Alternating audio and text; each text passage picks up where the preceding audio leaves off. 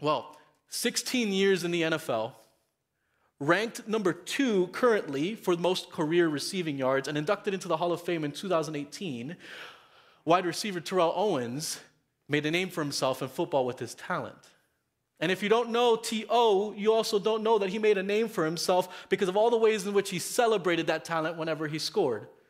You can look that up on YouTube if you like later, but there are videos of him taking a nap in the end zone, cheering with pom-poms after he celebrated a touchdown. At one time, he actually pulled a Sharpie out of his sock and signed the ball that he scored with and tossed it into the stands.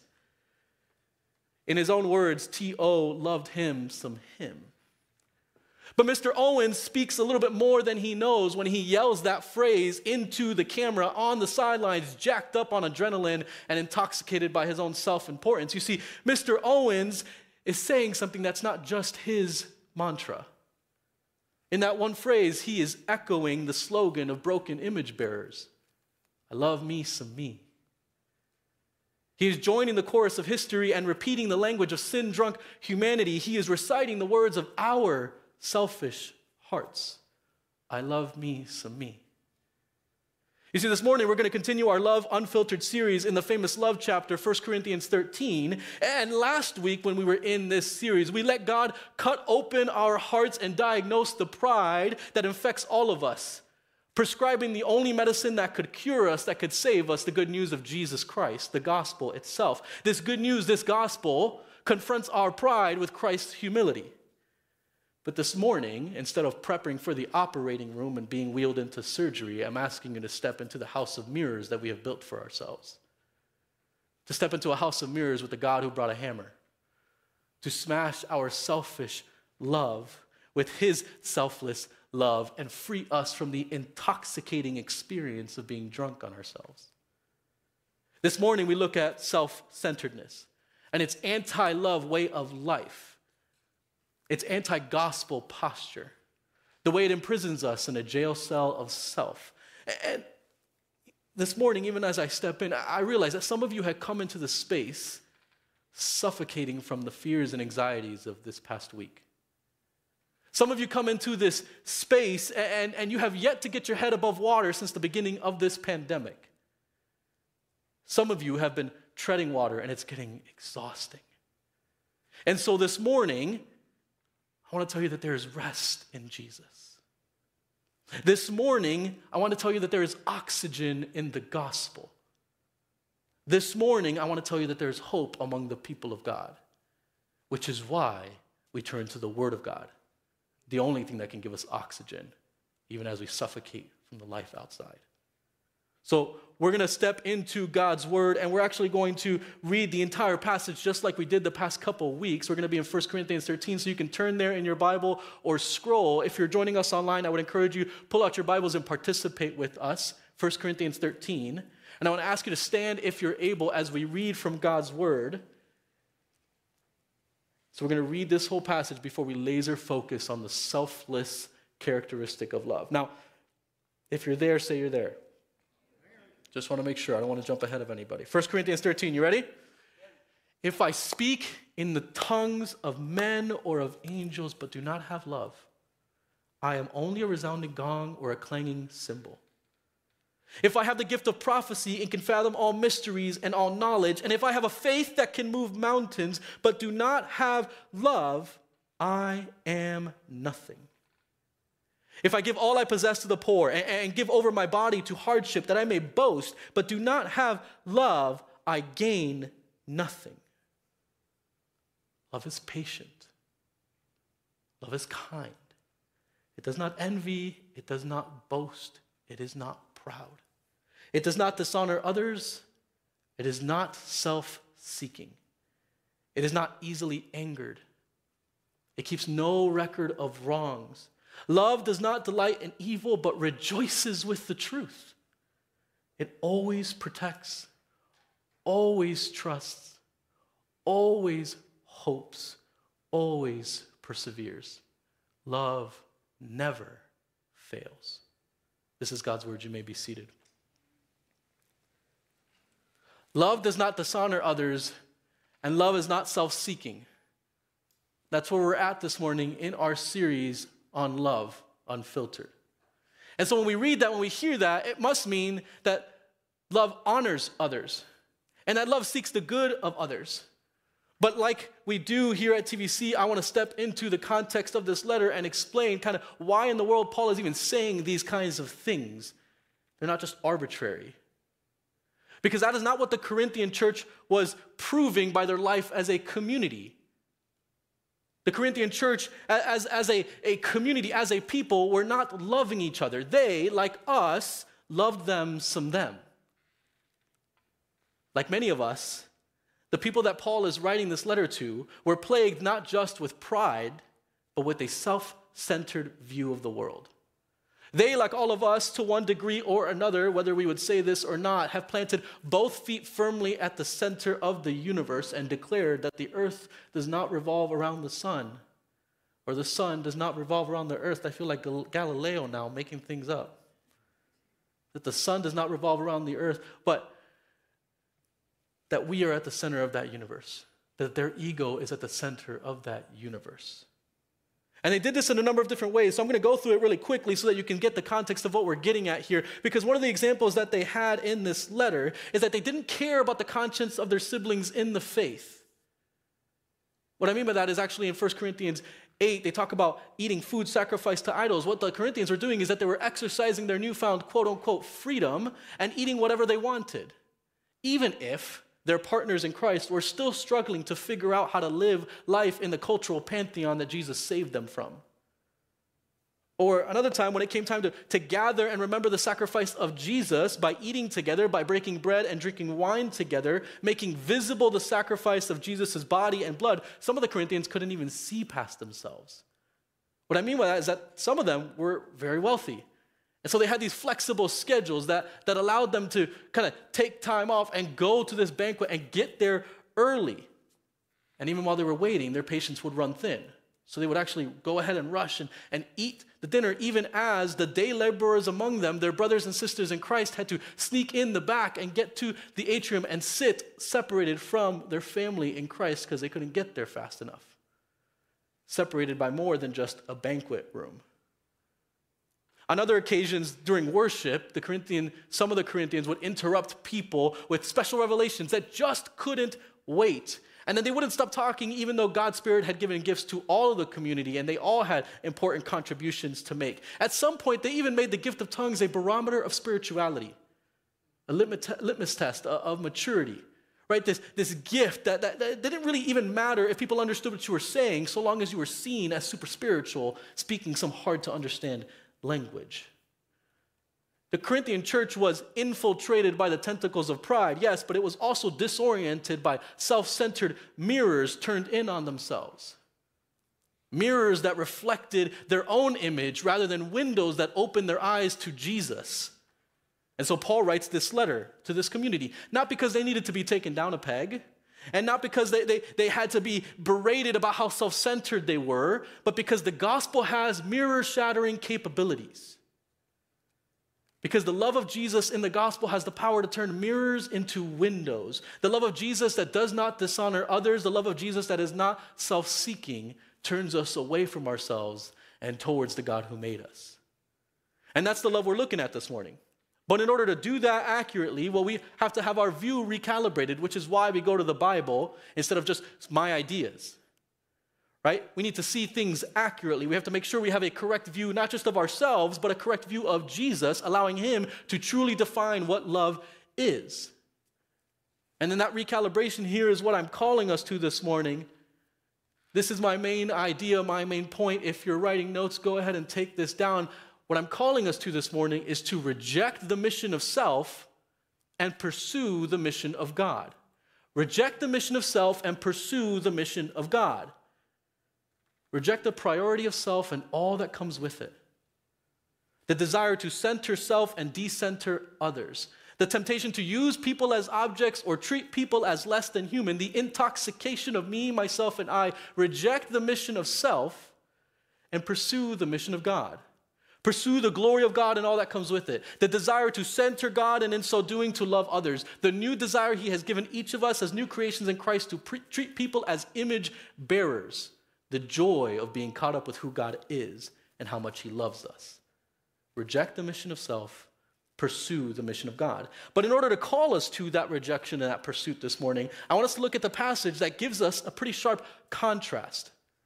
There's a contrast between true love and between selfish love. And so we're going to contrast selfish hearts with selfless love this morning. That's how we're going to track through this passage and through the ways that it talks about love. Reject the mission of self, pursue the mission of God, and to see that we're contrasting selfish hearts with selfless love. And that contrast will give us that recalibrated, correct view of ourselves, that recalibrated and correct view of Jesus, so we can hear his call to pursue him, to be shaped by the gospel, a selfless gospel. Now, usually, I'm what you might call a dessert first kind of person. You might have noticed that. But this morning, we're going to be responsible, and we're going to start with our vegetables. We're going to start with the bad news, and then we're going to get to Jesus. You see where I'm going with this? I don't even know how my family lives with me, how Jocelyn gets all of us, including this adult human, to eat salad, but that's how we're going to start, okay? The bad news. We're starting with salad, which is good for us to receive as we submit to God's undistorted and compassionate view of us as we truly are. So here is the bad news. See, the difficult thing about all of this, about trying to grapple with self-centered hearts and our self-centered tendencies, is that being so in love with ourselves and being so used to imagining ourselves at the center of the universe, we have a hard time seeing past ourselves. I know I need help to do that. We have a hard time picking out apart what it means to be self-centered and what it means to care for ourselves, to be a good steward of all that God has given us. In other words, we have a hard time distinguishing between the good and right truth that we need to put on our own oxygen mask before we help others do the same, and the difficult reality that sometimes we step into the room and suck up all of the oxygen for ourselves. And the society we live in, let me tell you, does not help. In her book, Enough About Me, Finding Lasting Joy in the Age of Self, Jen Oshman correctly identifies the problem in society as a whole as a consecration of self. Calling everything that promotes or elevates self as good, as sacred, as holy. From popular culture to our country's fascination with liberty, to university policies, to the advertisements we have to endure on YouTube or even the basic Hulu package, everyone is saying that you define you. In Oshman's words, we live in the era of the deified self, where everyone makes their own meaning and operates like their own God. Not only do I love me some me, but everybody around me tells me to just do you, man. You do you, boo-boo. And society will build itself around how you have defined your humanity. We all bow at the altar of self, and it feels good because constructing our own reality rather than submitting to the one who designed actual reality feels so freeing. We live in the age of selfies and self-help, self-actualization. The age where many of us have what a comedian Brian Regan calls a me monster living inside of you. Just waiting for someone to stop talking and finish their story so that you can tell a better story, right? You, me. You, me. You see the difference? That's how we tell our stories sometimes. You do you, I'll do me, and we'll see who's better. Self-centered, selfish, our hearts are not neutral. They are bent inwards. They are bent away from the God who made us. And it distorts who we are at our core. It disintegrates the self that we love so much and the community that we were made for. The problem with selfish hearts is so bad that actually Paul includes it in a list of warnings about the last days in 2 Timothy 3. I'll read it off the screen. Paul says this, "But mark this, there will be terrible times in the last days. People will be, number one, lovers of themselves, lovers of money, boastful, proud, abusive, disobedient to their parents, ungrateful, unholy, without love, unforgiving, slanderous, without self-control, brutal, not lovers of the good, treacherous, rash, conceited, lovers of pleasure rather than lovers of God, having a form of godliness but denying its power." Have nothing to do with such people. Did you catch the beginning of that list? The very first thing that Paul warns about is being lovers of themselves. And TVC, that is who we are apart from Christ. And it's killing us.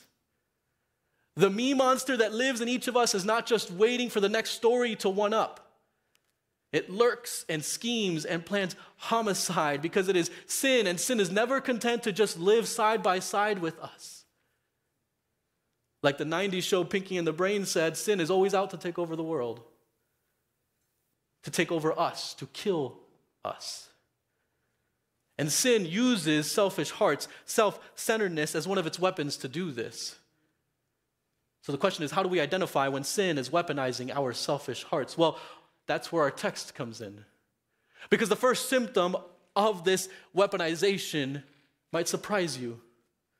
Our text this morning actually starts in an unexpected place. It starts with dishonor, which actually may or may not surprise you. Some of you in this room actually come from a high honor shame culture.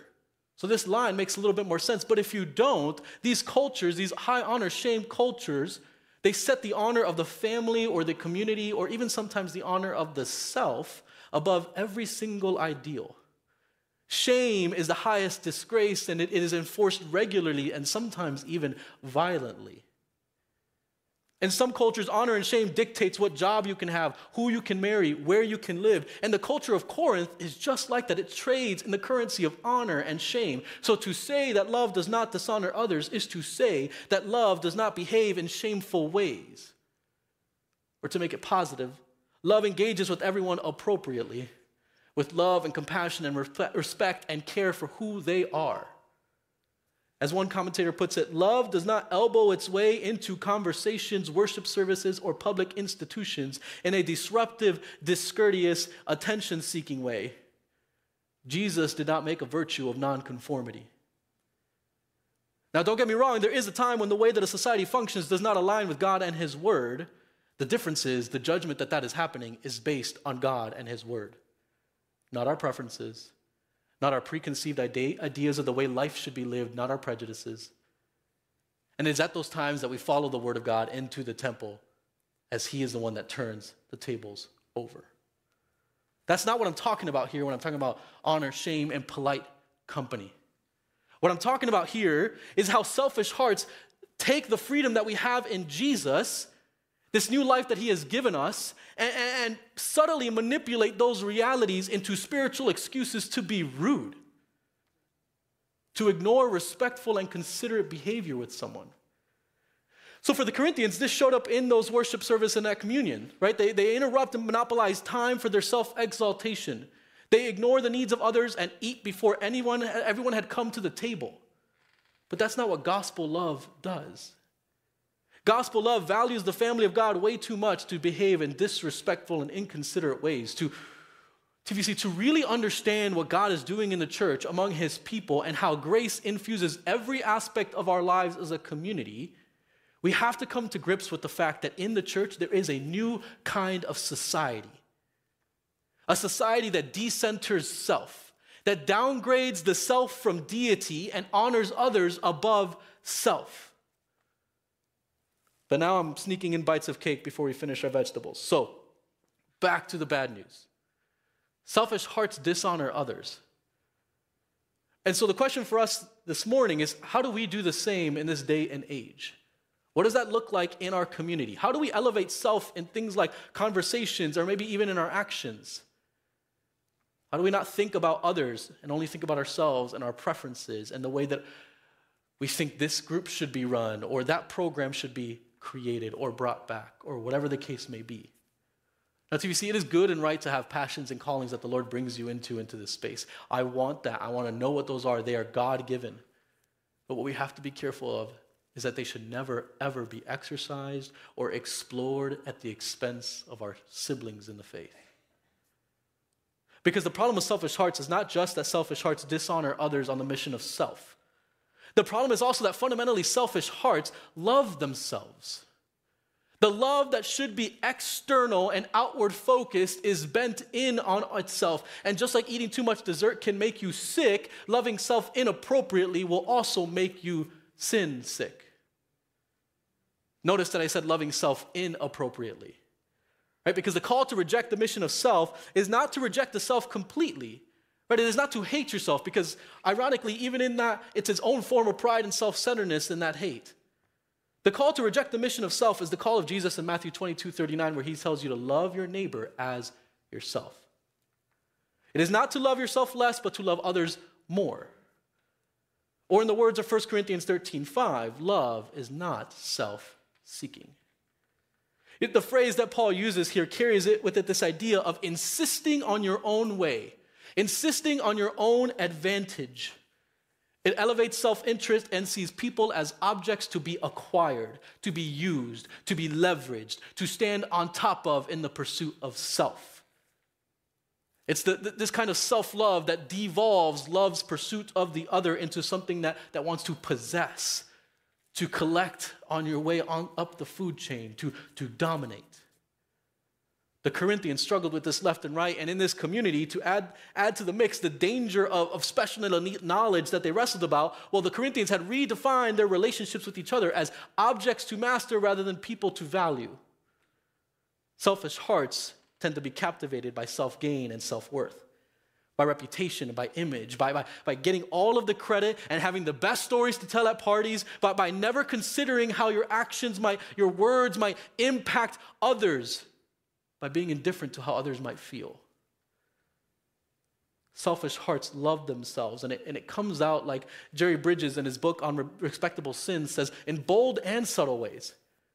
Right? In bold ways, I don't care what people think about me. But it also comes out in subtle ways. Well, I do care what people think about me, so I've got to be a little bit sneakier about the way that I am selfish. It comes out, I'll confess, when I correct my children, not for their good, or for their growth, that they might grow, but because they impose on my alone time.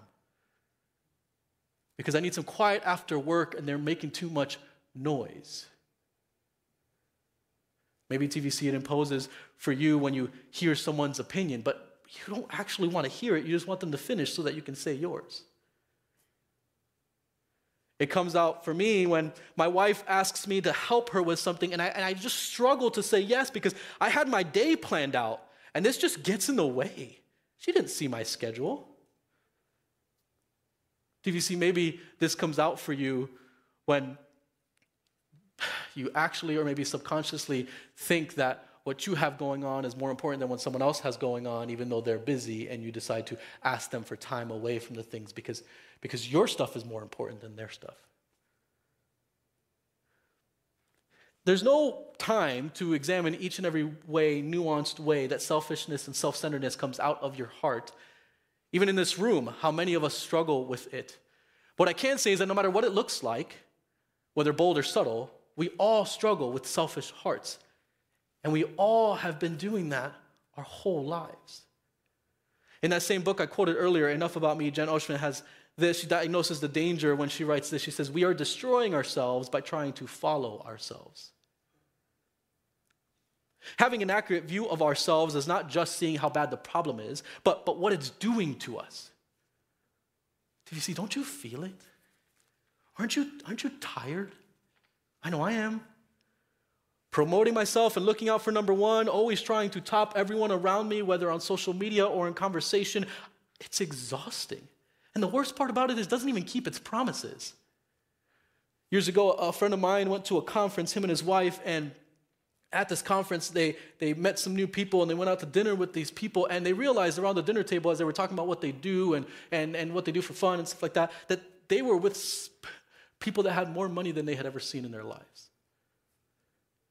And as they got to know them better, they found out they had houses in multiple zip codes, boats all over the world, but that they were exhausted. That they had been pretending for so long, and they had been crushed under the weight of their anxiety, that their debt to manage their lifestyle had built a jail cell around them, that their marriages were hanging on by a thread and their families were marked by broken relationships. They had turned into insomniacs because they were unable to sleep, because every time they tried to sleep, the anxiety woke up inside of them. Now, when I tell you that, I say that this is not a symptom of having money. Having money doesn't mean that you're selfish. What I'm trying to point out is that for them, in the pursuit of the good life and getting all that they could get their hands on and making sure that they looked out for number one, when they got there wasn't more happiness to be had. There wasn't more importance. There wasn't more freedom. It was empty. The problem is not having money. The problem is that we don't all get the gift of seeing that for ourselves, that we don't all have enough money to see that it doesn't satisfy. That pursuing self and focused on self doesn't satisfy. And so we continue to buy into the lie that we are the ones who define reality, that we are all that matters, and we end up destroying ourselves by trying to follow ourselves. By God's grace, God's word actually does give us the gift of seeing this if we have eyes to see. Ecclesiastes 2:1-11 is this gift from God for us to see this before we destroy ourselves. In this passage, a king explains his pursuit of self like this. He says, I said to myself, come now, I will test you with pleasure to find out what is good. But that also proved to be meaningless. I undertook great projects. I built houses for myself and planted vineyards. I amassed silver and gold for myself and the treasures of kings and provinces. I became greater by far than anyone in Jerusalem before me, and in all this my wisdom stayed with me. I denied myself nothing that my eyes desired. I refused my heart no pleasure. My heart took delight in all my labor, and this was the reward for all my toil. Yet when I surveyed all that my hands had done and what I had toiled to achieve, everything was meaningless. A chasing after the wind. Nothing was gained under the sun. The Bible opens up our eyes to show us that the more you pursue self, the more you destroy yourself, and it doesn't give you what it promises. Selfish hearts dishonor others. Selfish hearts love themselves. But at this point, you might be going, okay, Eric, I've got some idea, but what in the world does that mean? Well, I'll get really practical here based off of that book that I mentioned earlier, Respectable Sins. In it, it talks about the selfish nature coming out in all kinds of ways. And I've talked about this a little bit already, but consider how you participate in conversations. Consider how you engage someone that's having a conversation with you. Are you actually listening? Actively listening and seeking to connect? Or are you just waiting for an opportunity to tell your story? I don't know about you, but sometimes manipulating the conversation to a topic where we can refocus the limelight on ourselves and our interest. Tell that story or talk about that achievement that I had. Just figuring out a way to say it. Another example, a selfish nature can come out in both public and private ways, and this is one that was hard for me to write, so even slight confession time. The question is, what do our lives look like when we leave our house and come back home? Are we on our best behavior in the outside world, but once we get home, we explicitly or maybe even just implicitly focus on us instead of our families? Selfish, only concerned with our interests. Again, I had a long day. No, I can't do the dishes. You've been with the kids? Nope, not my problem. What would our families say if we asked them? Jesus calls us to reject the mission of self because in the end, he knows that selfish hearts destroy themselves. Jesus calls us to reject the false promises of self, to reject the pursuit of me and pursue the mission of God, a mission that is marked by love, a mission that reached out to us before we can even reach out to him. And TVC, here is the gospel contrast. I promised you, we had our vegetables and now we get to eat cake.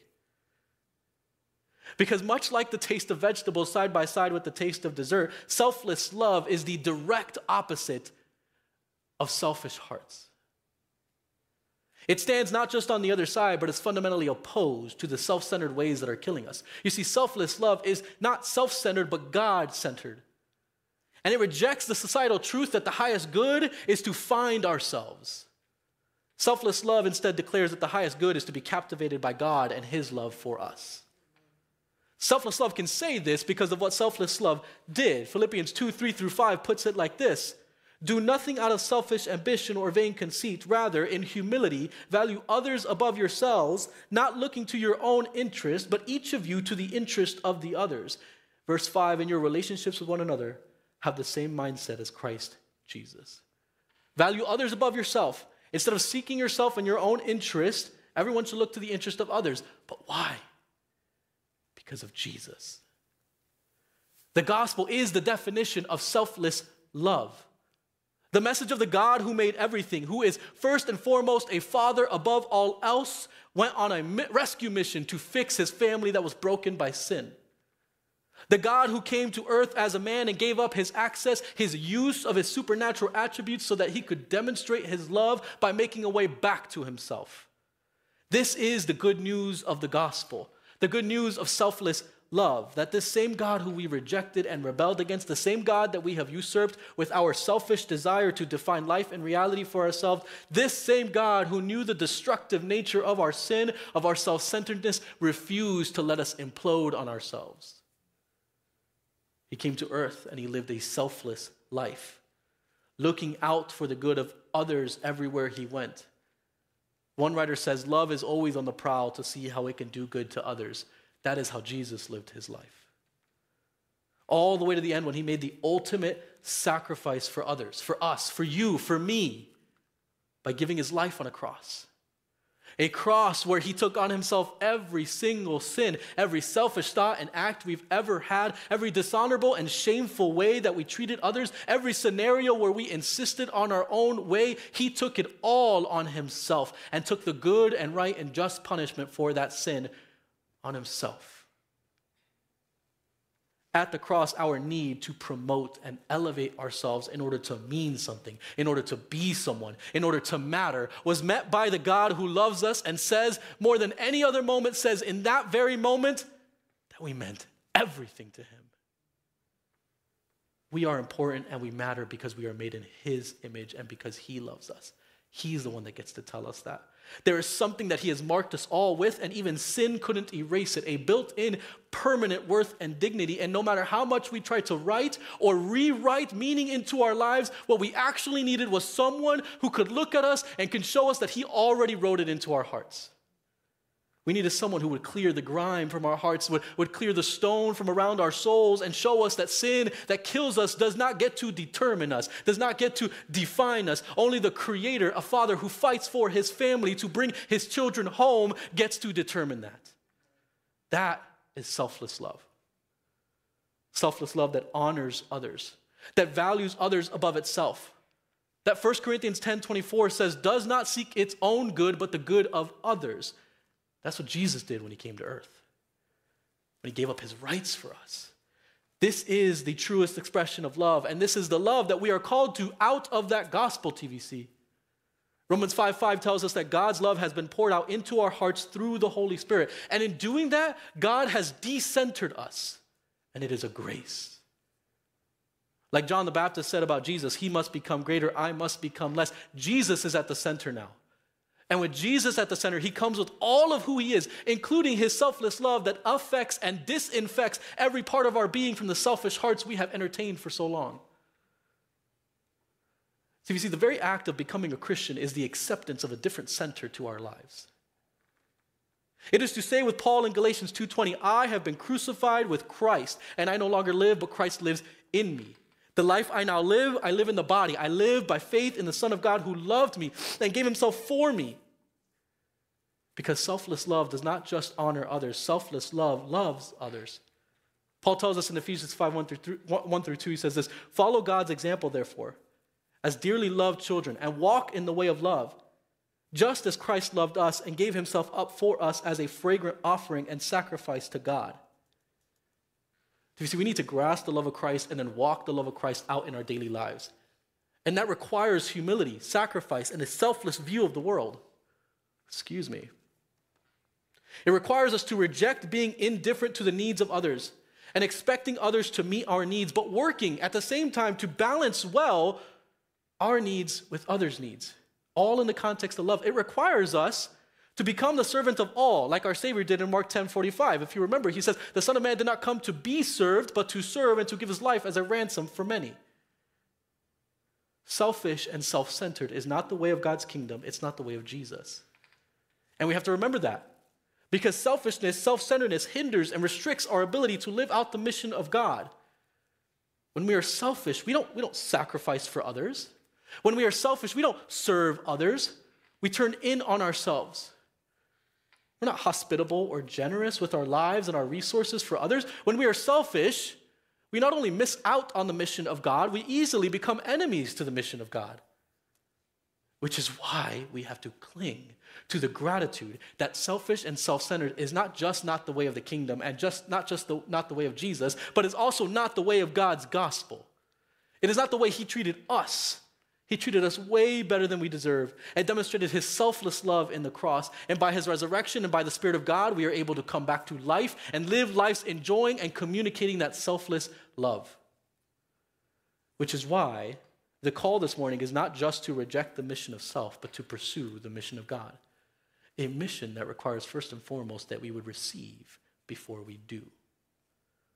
A mission that requires us to acknowledge that we are not at the center of the universe, that he is, and that it is good and right that he be at the center of the universe because he can hold the weight of the center and still be selfless, still be loving, still love me and you and all who come to him in humility. Everyone that he adopts into his family, making children out of orphans, making friends out of enemies. TVC, familia.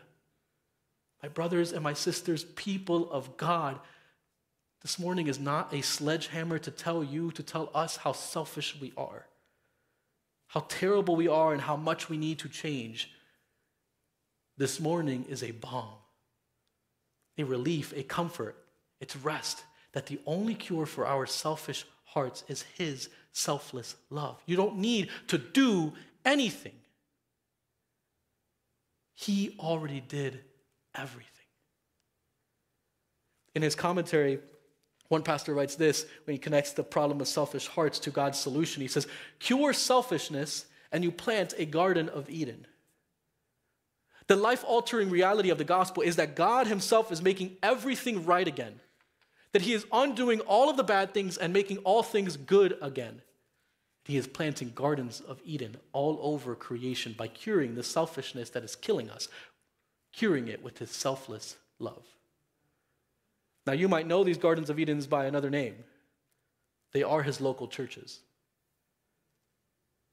This is not just some general reality to be accepted either.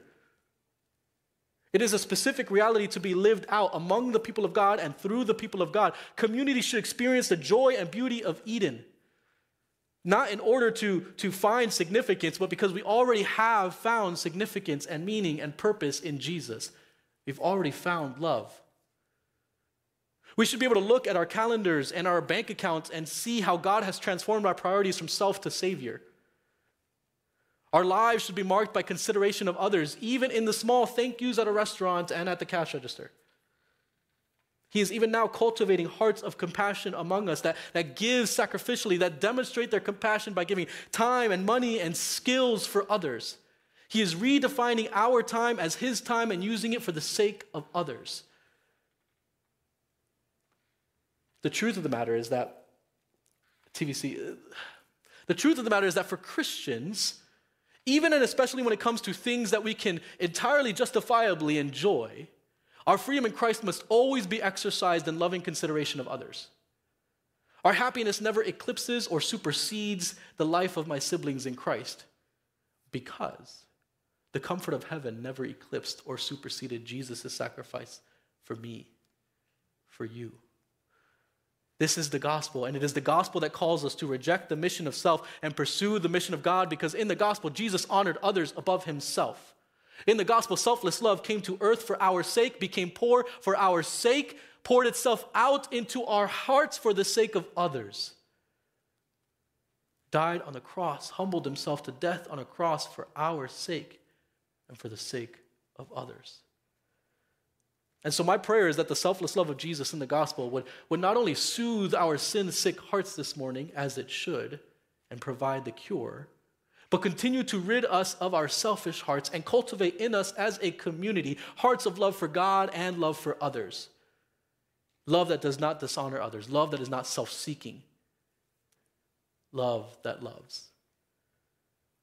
And so in order to do that, it's not just, again, something you do, it's something we receive. So at this time, I would ask that we bow in prayer together and pray that Jesus might make it so. Would you pray with me?